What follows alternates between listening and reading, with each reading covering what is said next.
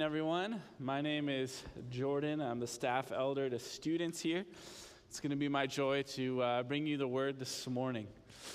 So it was about this time last year that a group of men and I who get together for a book club, who get to read books that we have never read and learn to appreciate, definitely ones I never would have appreciated in high school. And last summer, I thought it would be a fun idea to read a great classic novel called The Adventures of Tom Sawyer, something they forced us to read in high school that I just did not appreciate at the time. And Tom Sawyer is an iconic character in our culture. If you go to Disneyland, they still got Tom Sawyer's Island, all sorts of things. But as I was thinking about the sermon, I couldn't help but think about Tom Sawyer. And the thing is that endears us to Tom is just the high school boys are going to love this. What a cheeky boy he is, what a rebel he is, a scoundrel in some ways, but you are endeared to him. He just wreaks havoc for all the adults in the community and does all sorts of things, but you just have this sense of endearment towards him. One of the most famous scenes in the book, and one of my favorite scenes, is his aunt who's raising him because his parents passed away, has told him to paint the fence in the yard as a chore. And Tom goes out there, and one of the older boys who's cooler and not smarter, cooler than him and older than him, has asked him, what are you doing? What are you doing? Painting the fence. And he's like, he convinces this boy that actually painting the fence is a really, really fun activity. And so he convinces this kid to start painting the fence for him. And since the other kids in the neighborhood see the cool kid, the big kid, painting the fence, he starts getting the other kids to pay him trinkets in order for the honor to paint his fence. At which afterward he goes to his aunt's way early and he says, I'm done. And she walks out there and she thinks he painted it. And she's just like, oh my gosh, this boy is such a hard worker. How amazing. And meanwhile, he's just in the back corner counting his marbles and all the things he got from these other kids painting the fence. And it's one of those moments that you're just like, this kid, I love him. He's so witty and so smart. And in that moment, you're like, even if the aunt doesn't know, like, I just love him. And the reality is, when you read through Tom Sawyer, Tom is somebody who is of mixed character. If you were his parent, you would go crazy. You would pull your hair out too, just like his aunt did. And not everything Tom does is really nice and kind, and sometimes he's actually pretty violent and pretty mean. But the thing about Tom is we can appreciate him, I think, not only because we identify with him, but there's redeeming qualities that you see in him, very specific things that you say, that's awesome. And perhaps when Tom is an adult, that wittiness, that intelligence will be used for such great good in his life. And I couldn't help but think of that because we're going to be in Luke chapter 16 today, and Jesus is going to tell a story about a very similar character. A character in a lot of ways that is not to be emulated, not to be an example, but there's very specific characteristic about him that Jesus wants to tell in his story that as Christians we should emulate. And actually, the character in the story I think is even worse than Tom Sawyer. He's essentially a thief. And so today's sermon is called Lessons from a Thief. Christians have something to learn from a thief today. Jesus taught that we have something to learn from a thief. And so we're going to be in Luke chapter 16, verses 1 through 15. And really it's going to provide you with 4 lessons relating to money so that your money will actually benefit you in eternity. Some of you know this as the parable of the dishonest manager, the parable of the shrewd manager.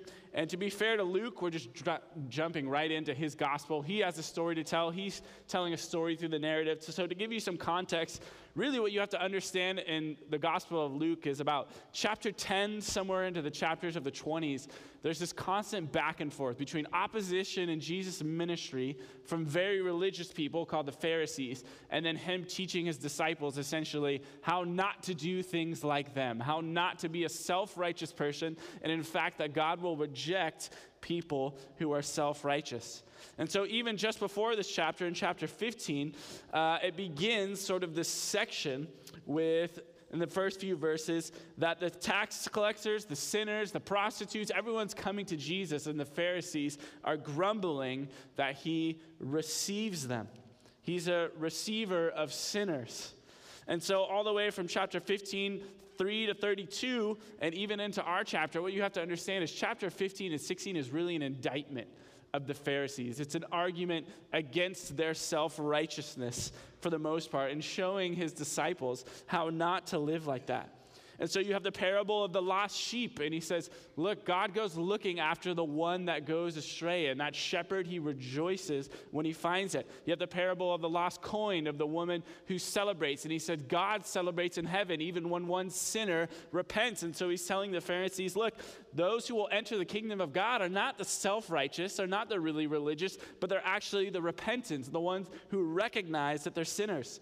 And then you have the parable of the prodigal son, which is certainly about the prodigal son and his Christ as the figure represented by the father of receiving sinners. But really, the parable of the prodigal son ends with the older brother. And really, it was to show that the Pharisees were like that older brother. They did not like that Jesus was accepting sinners to him. And so really, it's a parable to say, how does that story really end? It ends really with that son crucifying the father as the Pharisees crucified Christ as a result of his ministry. And then we get into chapter 16, and we have our parable today, which he's going to teach. He turns to his disciples for a moment and says, these people, these Pharisees, they love money. Let me teach you how you should think about money. And then he proceeds to condemn them for their breaking of the law, and he tells the story of the rich man and Lazarus that says, look, it's not the rich in this life who are wealthy who will have the great things and the life to come as any sort of guarantee. And in fact, that they may suffer as a result of not believing on the resurrected Christ. And so let's read our actual passage, and then we'll break it down for you. We'll break it down together. It says this in chapter 16 in God's word. He also said to the disciples, there was a rich man who had a manager, and charges were brought to him, and this man was wasting his possessions. And he called him, and he said to him, what is this I hear about you? Turn in the account of your management, for you can no longer be manager. And the manager said to himself, what shall I do, since my master is taking my management away from me? I'm not strong enough to dig. I'm ashamed to beg. I have decided what to do, so that when I am removed from management, people may receive me into their houses.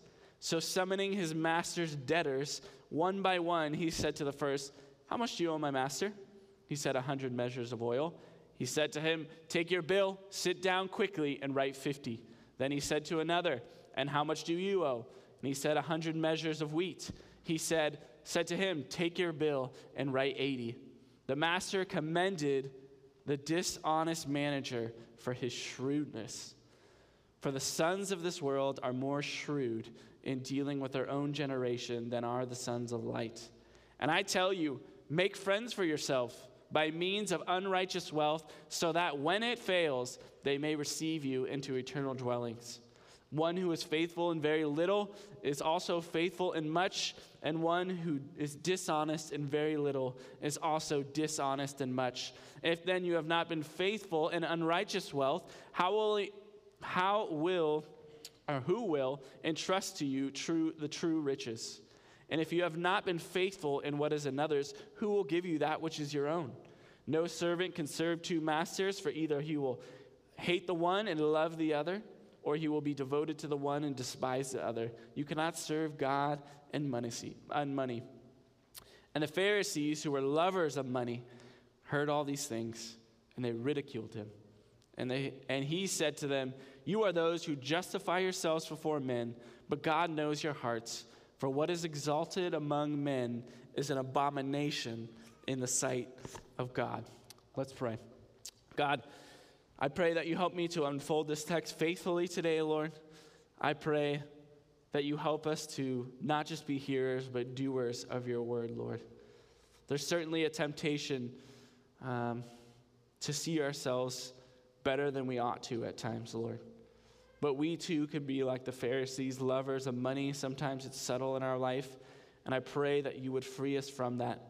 I pray that you would help us to see what a horrible master money is and what a wonderful master you are, and that we would spend our money in a way that would benefit us, but your kingdom ultimately in eternity.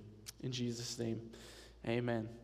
So like I said, today we're going to learn 4 lessons really that Jesus pulls from this parable that he gives of this thief, of how to use our money to benefit us in eternity. And if you like outlines, that's going to be the outline today.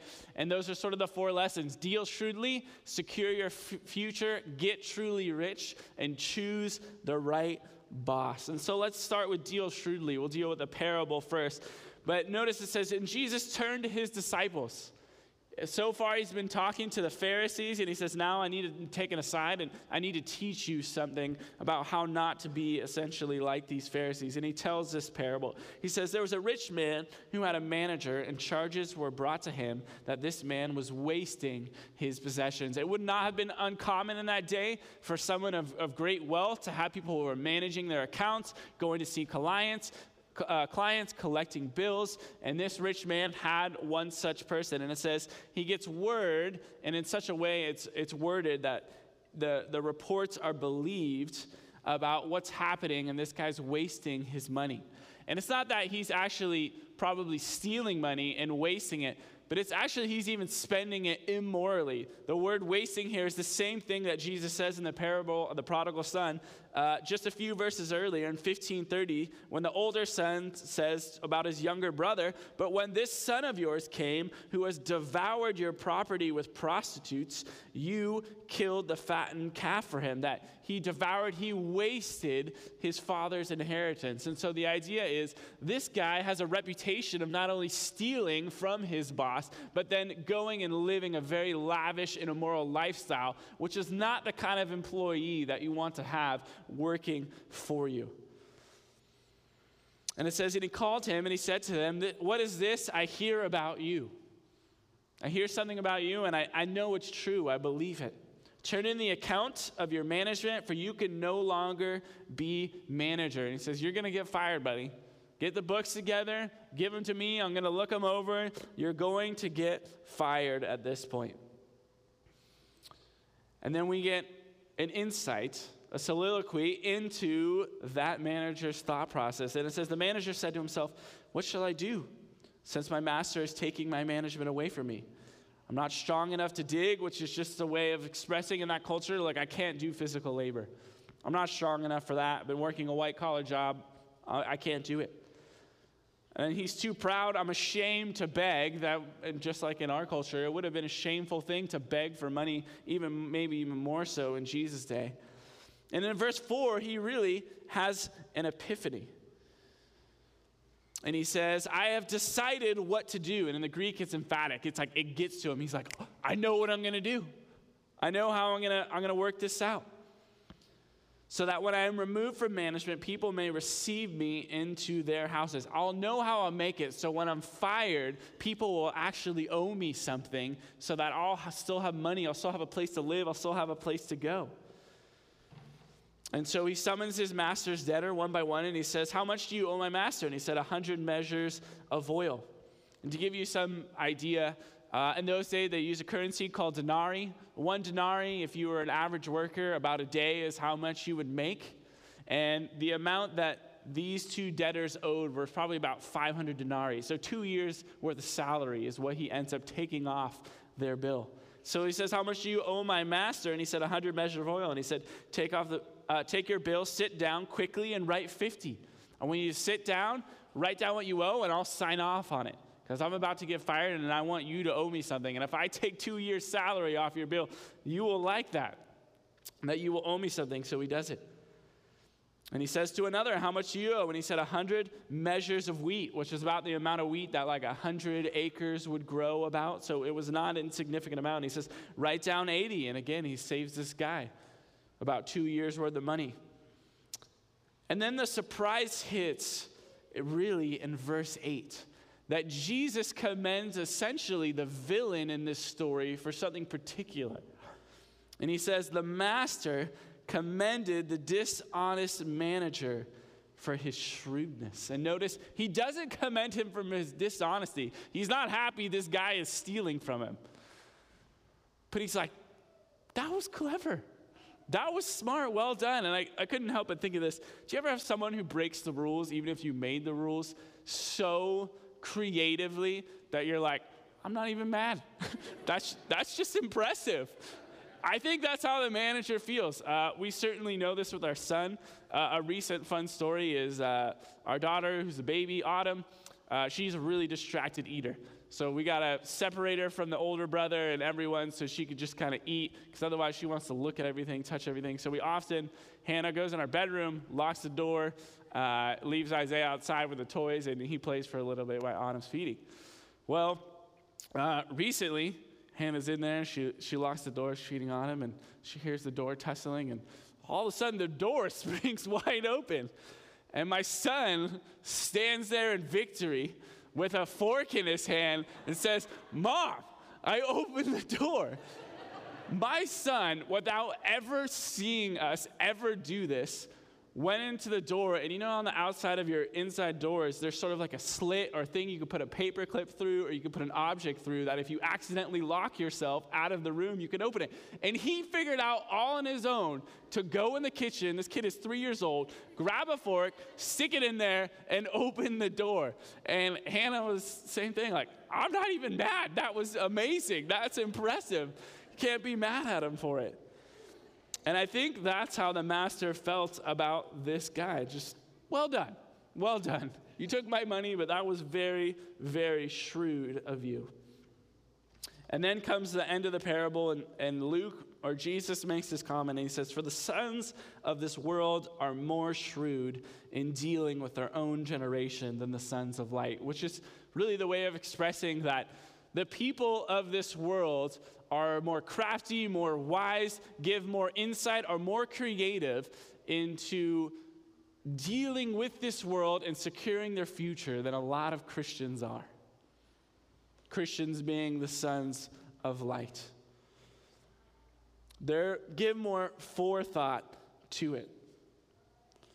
And in one sense, that makes a lot of sense, because as Christians, we're looking to the world to come. And yes, we live in this life and it's significant, but we're thinking of the world to come. And so in some ways, we just don't hold on to this world the same way that a non-Christian does. This is all there is for them, probably.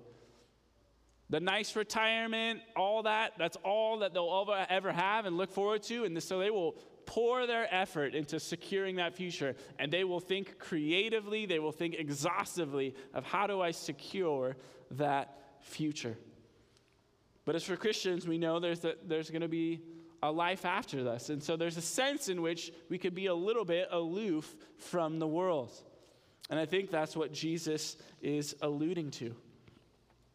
And so he says, the sons of this world are more shrewd, more wise. They look for opportunities to secure their future. And I think one commentator captured it really well, and I think I put it on the slide here. He says, Jesus is saying that God's children who have a heavenly future should be as diligent in assessing the long-term effect of their actions as those who do not know God are in protecting their earthly well-being. Christians should apply themselves to honor and serve God in their actions as much as secular people apply themselves to obtain protection and prosperity from money and the world. And so Jesus is exhorting his followers, us, his disciples, to be shrewd, to be wise with the way that we actually use our possessions and our wealth. And he has a very particular idea in mind of how we should do that. And why it's certainly being applied to money here, I just want to point out that applies to everything. Jesus elsewhere tells his disciples, I want you to be as wise as a serpent and as innocent as a dove. That as Christians, you should look for opportunities to preach the gospel to people, to minister to people, as much as a thief thinks about opportunities to steal. And as Christians, we can think about all of our life like that whatever resources that God has given us, our abilities, our intelligence, whatever it may be, that we are as slick as a thief to do good for the gospel's sake. But Jesus is, I think, specifically applying it to resources here. And so the point is that he's going to point out in verse 9 and 10 that he wants people to secure their future and their true future. And when I was thinking about this as well, It's not a guilty pleasure, it's just something I enjoy. But I love heist movies. I love where people plan out and plot everything to steal something. And I don't know if this is a guy thing. Girls, you can tell me later if girls ever do this. But guys have imaginations of things, scenarios we like to imagine. And I think almost every guy has thought of, well, if I committed this crime or if I stole this thing, I'm not saying I ever would, how would I do that better? Like, how would I think about doing this thing? And I think Jesus is saying in the same way, he wants his disciples to start thinking like that. As creative as someone is in thinking of that heist and the sophistication that goes into it, how could I think about my money and my resources that way? And in fact, he points out to them that it will actually benefit you to do that. And so he says in verse 9, and I tell you, this is a command to his disciples, make friends for yourselves by means of unrighteous wealth, so that when it fails, they may receive you into eternal dwellings. And when he says unrighteous wealth there, I don't think Jesus means money that was gained dishonestly or wrongly. He's just referring to this idea that we live in a world system, and the world system isn't necessarily clean. It's what we work within. And the wealth we have isn't even really ours, that everything we have belongs to God. And so he's saying your worldly wealth, the wealth that you have in this life, whatever it is that you have, make for yourselves friends by means of unrighteous wealth, just like this dishonest manager indebted people to him in the way that he gave them a discount on money. Use your money to indebt people to you for the gospel's sake. So Jesus is telling his disciples, secure your future, not your earthly future, secure your eternal future. And he says, look, the money's gonna fail. You're gonna run out of money in this life, or you might get to the end and maybe you have some left, and guess what? It's going to someone else. You can't take it with you. And so it's going to fail. So you might as well use it in a way that will benefit you into eternity. And Jesus commands his disciples to do this. If you want to make much of Jesus, think about the way that you use your money. Do you think of your money that it is best spent for people to come to know Christ to that end? That Christ is worth so much that you are willing to invest your dollars, the things that you earn, into the mission, into the Great Commission of people coming to a knowledge of the truth. And there's a lot of ways that you could do that. And when it comes to the end of your life and the accounts are rendered, how did you spend your time? How did you spend the money that you earned? What is it going to be read in heaven that you did with your money? That your giving funded an outreach ministry that reached your neighbors with the gospel. That your giving supported a missionary that brought a gospel to a people who would not heard it otherwise. That your giving supplied the first Bible to someone from whom they learned salvation. That your giving sent a student to camp where they've heard the gospel and proclaimed for the first time. I'm personally a result of that. People in this congregation sent me to a camp at which I became to believe the gospel. That your giving provided for a preacher to study and preach the word of God to thousands of people who had not heard it otherwise. That your giving went towards supporting an organization that was about training faithful men to preach the gospel around the world. That your giving went to establish churches where there's no churches that exist to proclaim the gospel. Jesus says, you want to secure your eternal future? Do that. And when you get into heaven, who will be there that will say, I'm so thankful. I'm so thankful for your sacrificial giving that you gave, and as a result of that, I received my first Bible.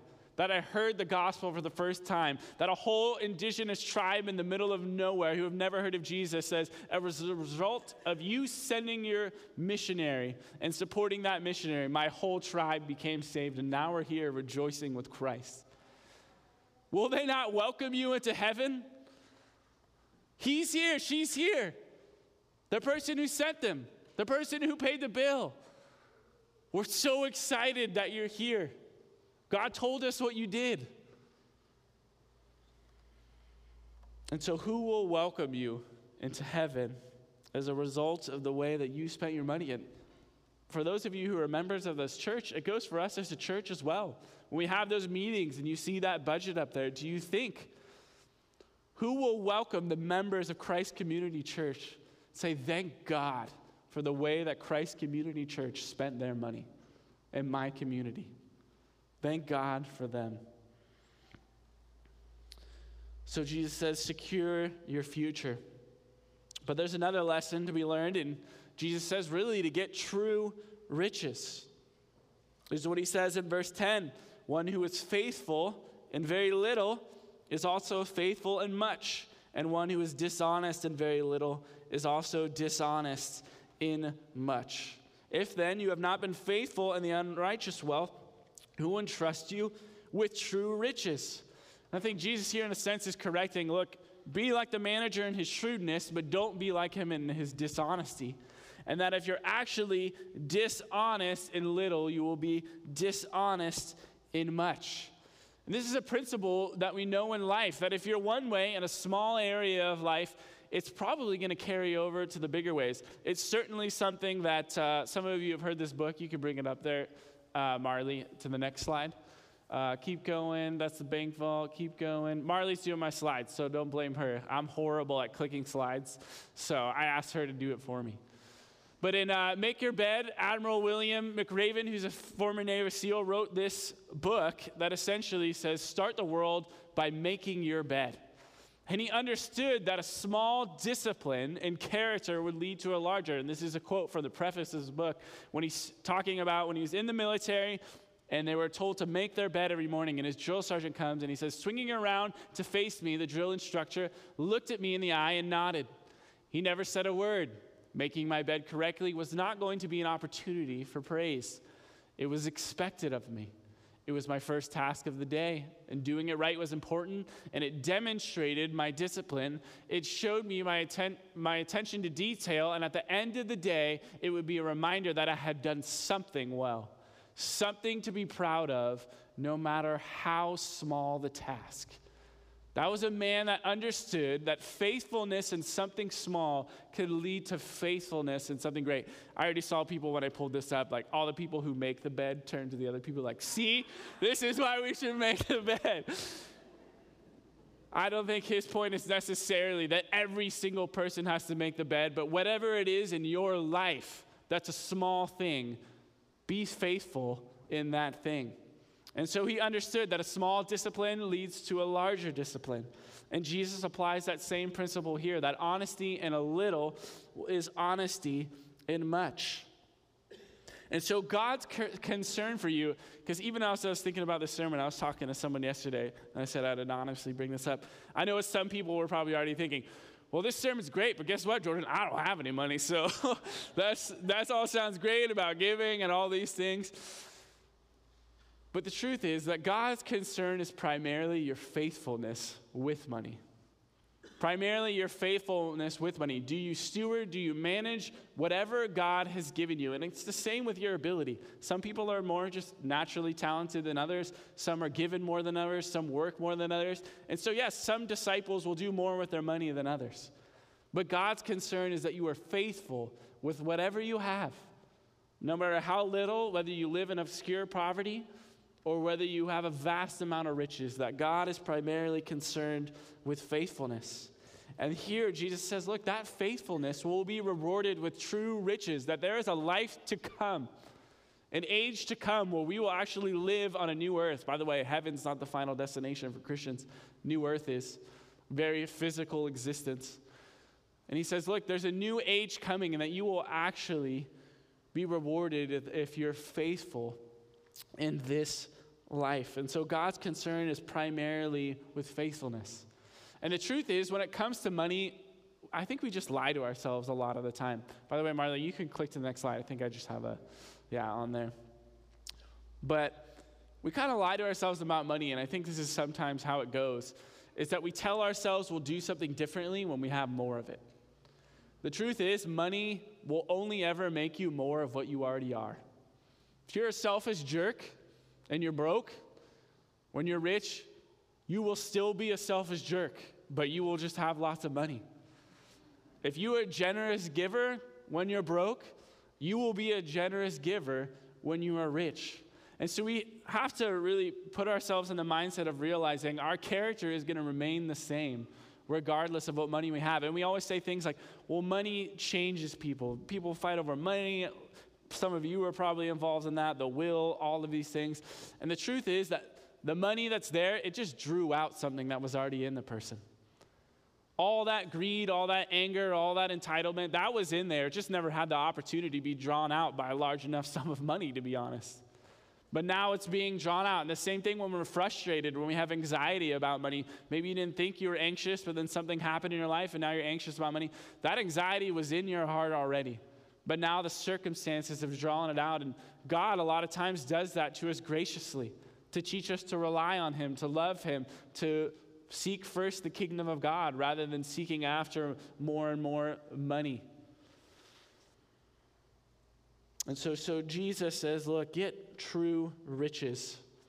Use your money, be faithful with your money in this life, that God will actually entrust you with things in the new life.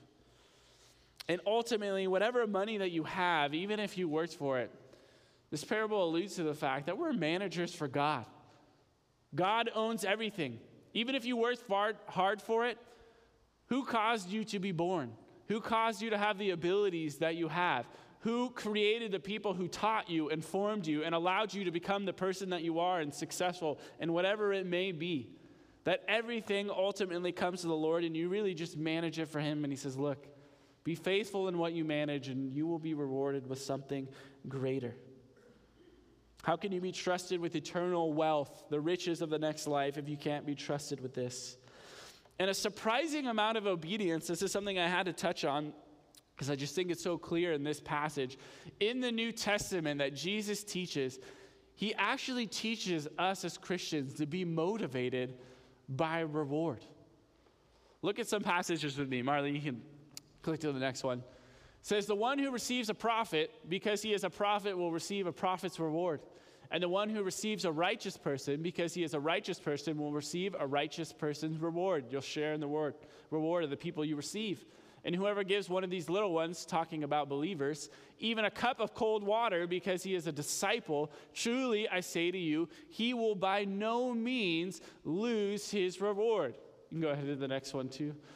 But love your enemies and do good and lend, expecting nothing in return, and your reward will be great. And you will be sons of the Most High, for he is kind to the ungrateful and the evil. And one more, Marley. Each one's work will become manifest, for the day will disclose it. Talking about the final day of judgment. This is Paul speaking about a judgment that's coming for Christians. Not a judgment of salvation, but a discernment of how we spent our life, because it will be revealed by fire, that what we have done will be by Christians will be tested. And the fire will test what sort of work each one has done, and if the work that anyone has built on the foundation survives, he will receive a reward. And after this passage, Paul says, even if he loses, he realizes he's wasted some of his work, he will still be saved. So it's not a judgment of salvation. But it's fascinating as Christians that we don't typically think in those categories. And even Paul the Apostle says he refrains from doing some things because he doesn't want to lose his reward.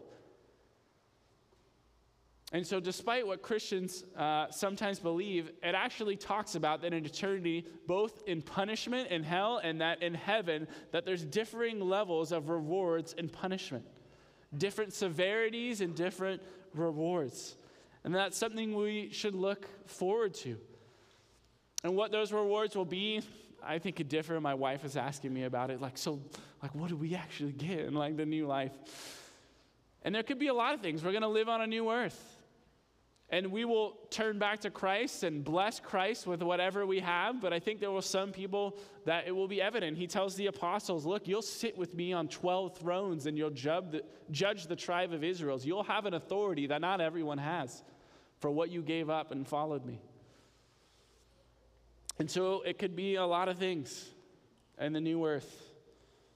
But it's not wrong, I don't think, for a Christian to be motivated out of service for Christ and say, I would love to be rewarded by my gracious master By the way, God doesn't have to give rewards. It's all grace. Because no one is ultimately righteous. No one is good. It's out of pure grace that God says, I will reward you for your faithfulness. But there's a last point, and it's really to choose the right boss.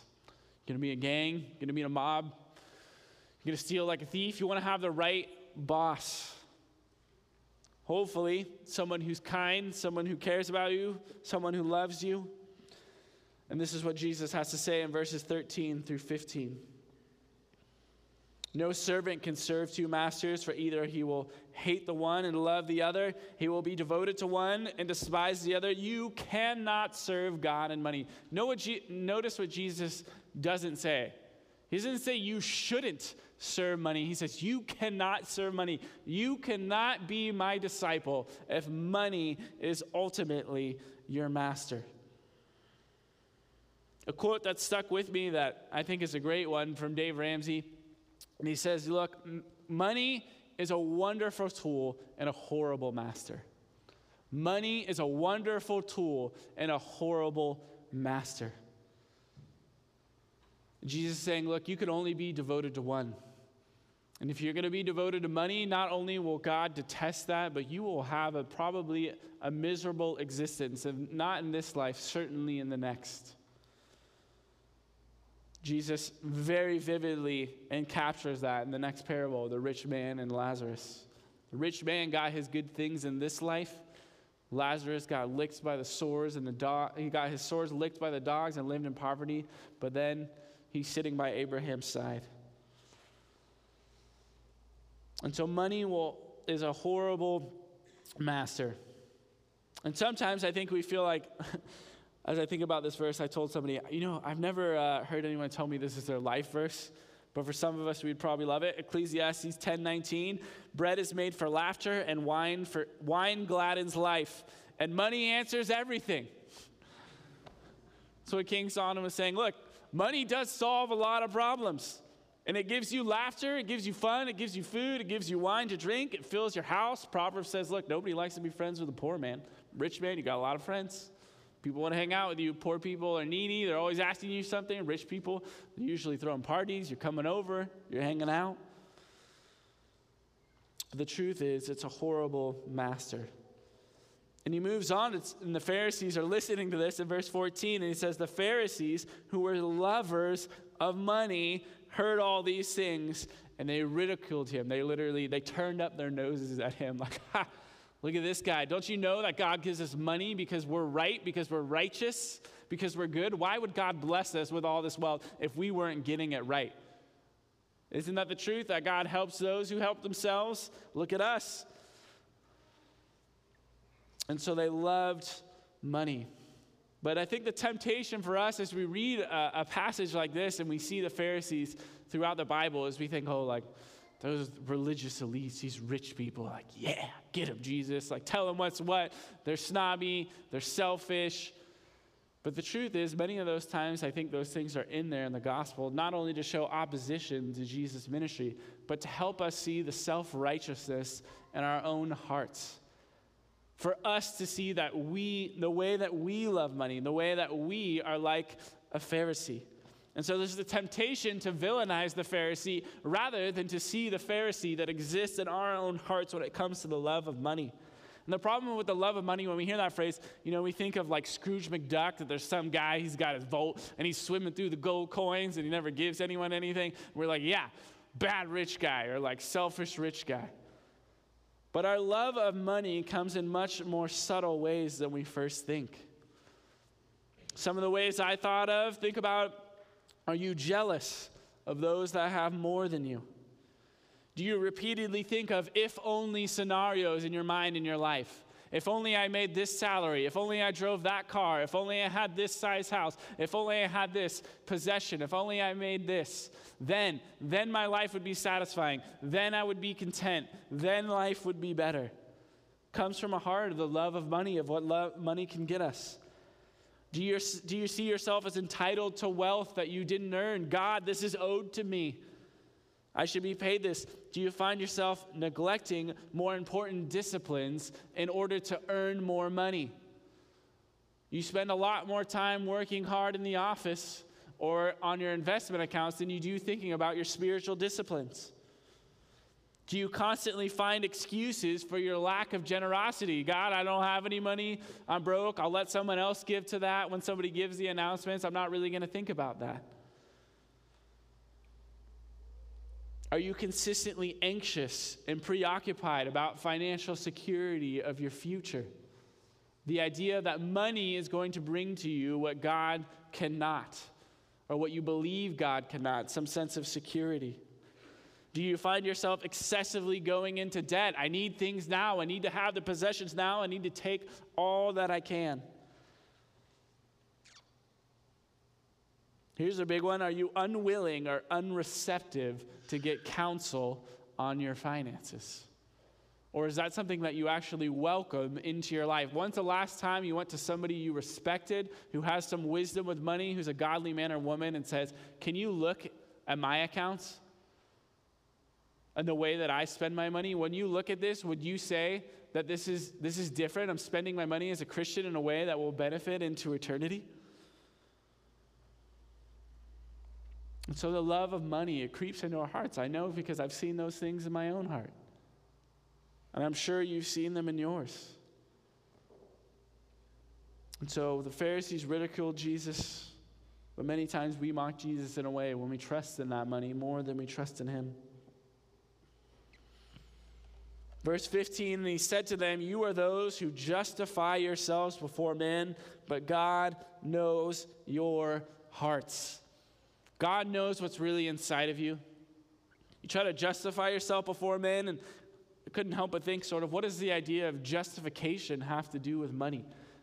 Doctrine or belief of justification in the Bible is the idea, how is someone made right with God? How is someone made right with God? And what does money have to do with that? I think a lot.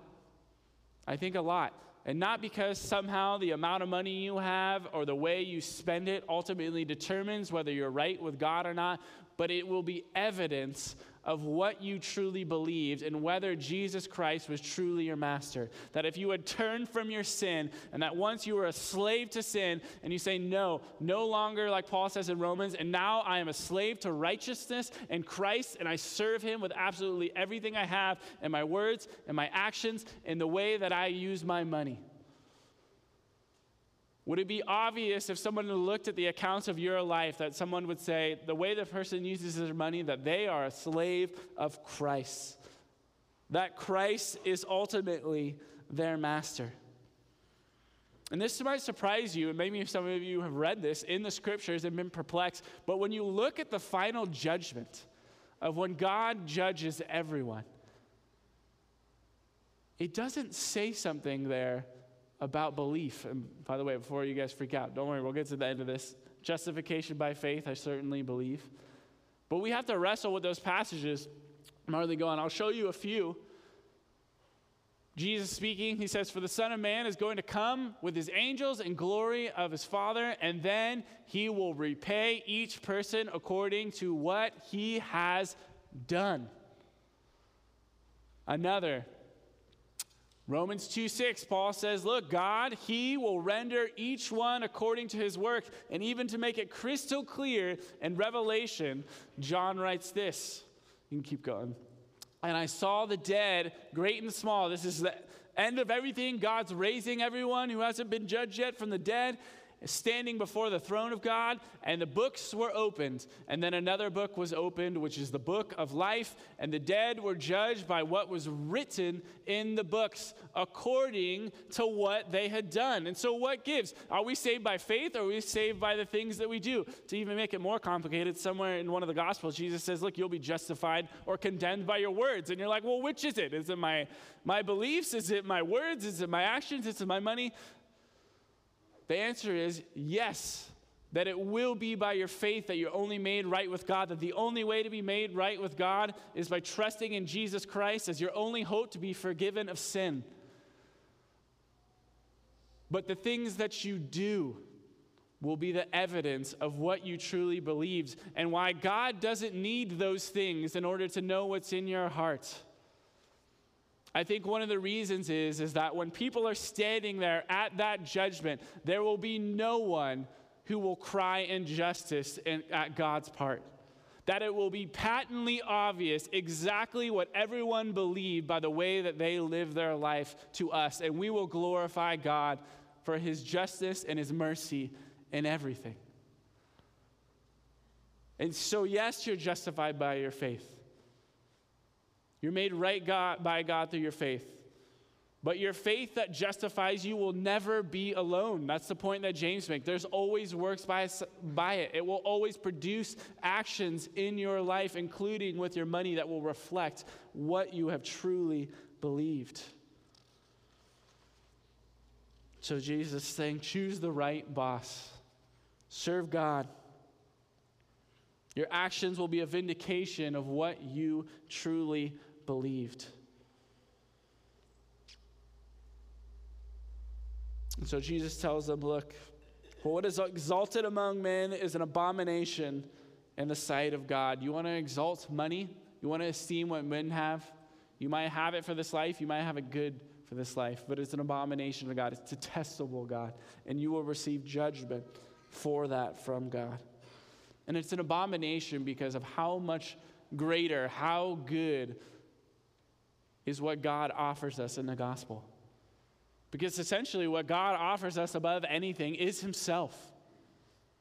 Everything that you seek for in riches, security, comfort, the procuring of satisfaction, a pleasure, God says, I have all of that infinity times. That's the beauty of God. Some people ask, why is he so much about his own glory? God, for lack of a better word, is sort of stuck being the most amazing person in the universe. And in fact, if God gave us anything less than reconciling us to himself through Jesus Christ, it would have been less loving. Because we want what is most satisfying. We want what is most beautiful. We want what is most pleasurable. We want what is most good. And God says, I am he. I am it. I'm the ultimate, and I offer myself to you. I want a relationship with you. I want to give you everything that money and everything I created was never intended or could give you. And so that's what we're offered through Jesus Christ. The forgiveness of sins, the imputation of righteousness, the idea that God would treat us like we live Jesus' perfect life as we place faith in him, that we're adopted into God's family. All of those things are beautiful, amazing truths, but they're means to an end. God wants us to be back with him. He wants us to have him, and that's what he created us for. So don't exchange the glory of the eternal God for something like money. Choose the right boss. God's a gracious boss. He's a rich boss. He's a good boss. He's a generous boss. Serve him, love him. It may mean that there's hardship in this life, but you can guarantee that in the life to come, you will be rewarded.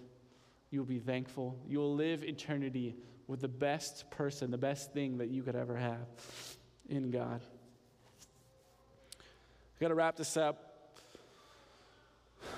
But there's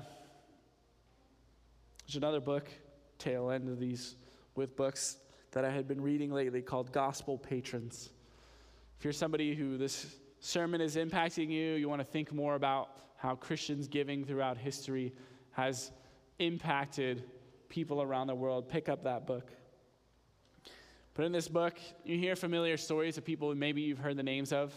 William Tyndale, who was one of the first men to translate the Bible into English because he wanted to have the common people have the word of God in their language and not have to rely on the popes and their false interpretations of whatever the Latin was. And he said, the time I'm done, the boy who uses a plow will know more about the Bible than the Pope will. And that was his hope. Maybe you've heard of George Whitefield. Famous preacher, preached alongside John Wesley at times. He preached the gospel to nearly 10 million people in his lifetime in the Americas and in England. Whitefield preached 18,000 sermons. That's nearly 500 a year for 34 consecutive years that he preached the gospel. 500 sermons a year. Tens of thousands of people were saved through his ministry in the States and in England. And John Newton, he's the one who wrote Amazing Slave. He was an ex-slave trader. He became a preacher. He faithfully proclaimed the gospel in London to thousands. He wrote over 500 hymns. He mentored William Wilberforce, which is the one who eventually was a preacher himself and ended the slave trade in England. And you hear about those men. You think, that's incredible. Man, I wish I could use my life in that way. And to be frank, me, other people, we're probably not going to be George Whitefield. Maybe not William Tyndale. I hope somebody is. That would be awesome. But history shows us that they are certainly exceptional men who lived their lives for Christ. But what you often don't hear about is the people who supported them. Humphrey Mammoth, a wealthy cloth merchant who supported Tyndale to make it possible so that he could translate in the Bible into English. He housed him and clothed him and paid his salary while Tyndale sat for years translating the Bible. Lady Huntington financially supported George Whitefield.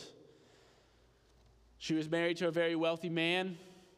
She also was responsible for constructing nearly 116 church buildings and filling them with gospel preachers, supplying them with biblically sound pastors, and she supported a seminary that it would train faithful men to preach the gospel. John Thornton, British merchant and Christian, who became the wealthiest man in all of England during his time, who sponsored the ministry of John Newton. He supplied the money that published the hymn book that contained Amazing Grace. He established several churches and parishes. We may not remember men like that very often or think about them and how many of those men and women who gave money and even the people who gave a little bit from whatever they have towards the ministries of men like that. But heaven remembers. God knows. And those people will be rewarded for their faithful giving. John Newton wrote this to John Thornton, his patron, his supporter on his deathbed. And I think it's so apt for us.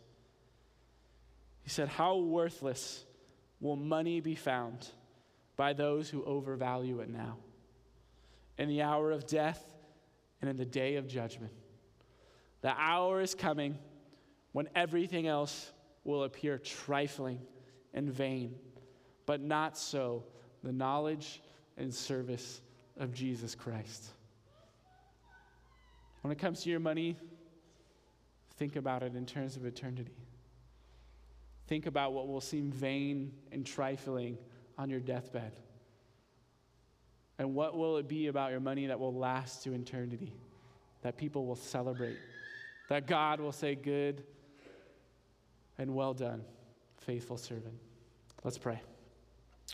Father, thank you for this parable.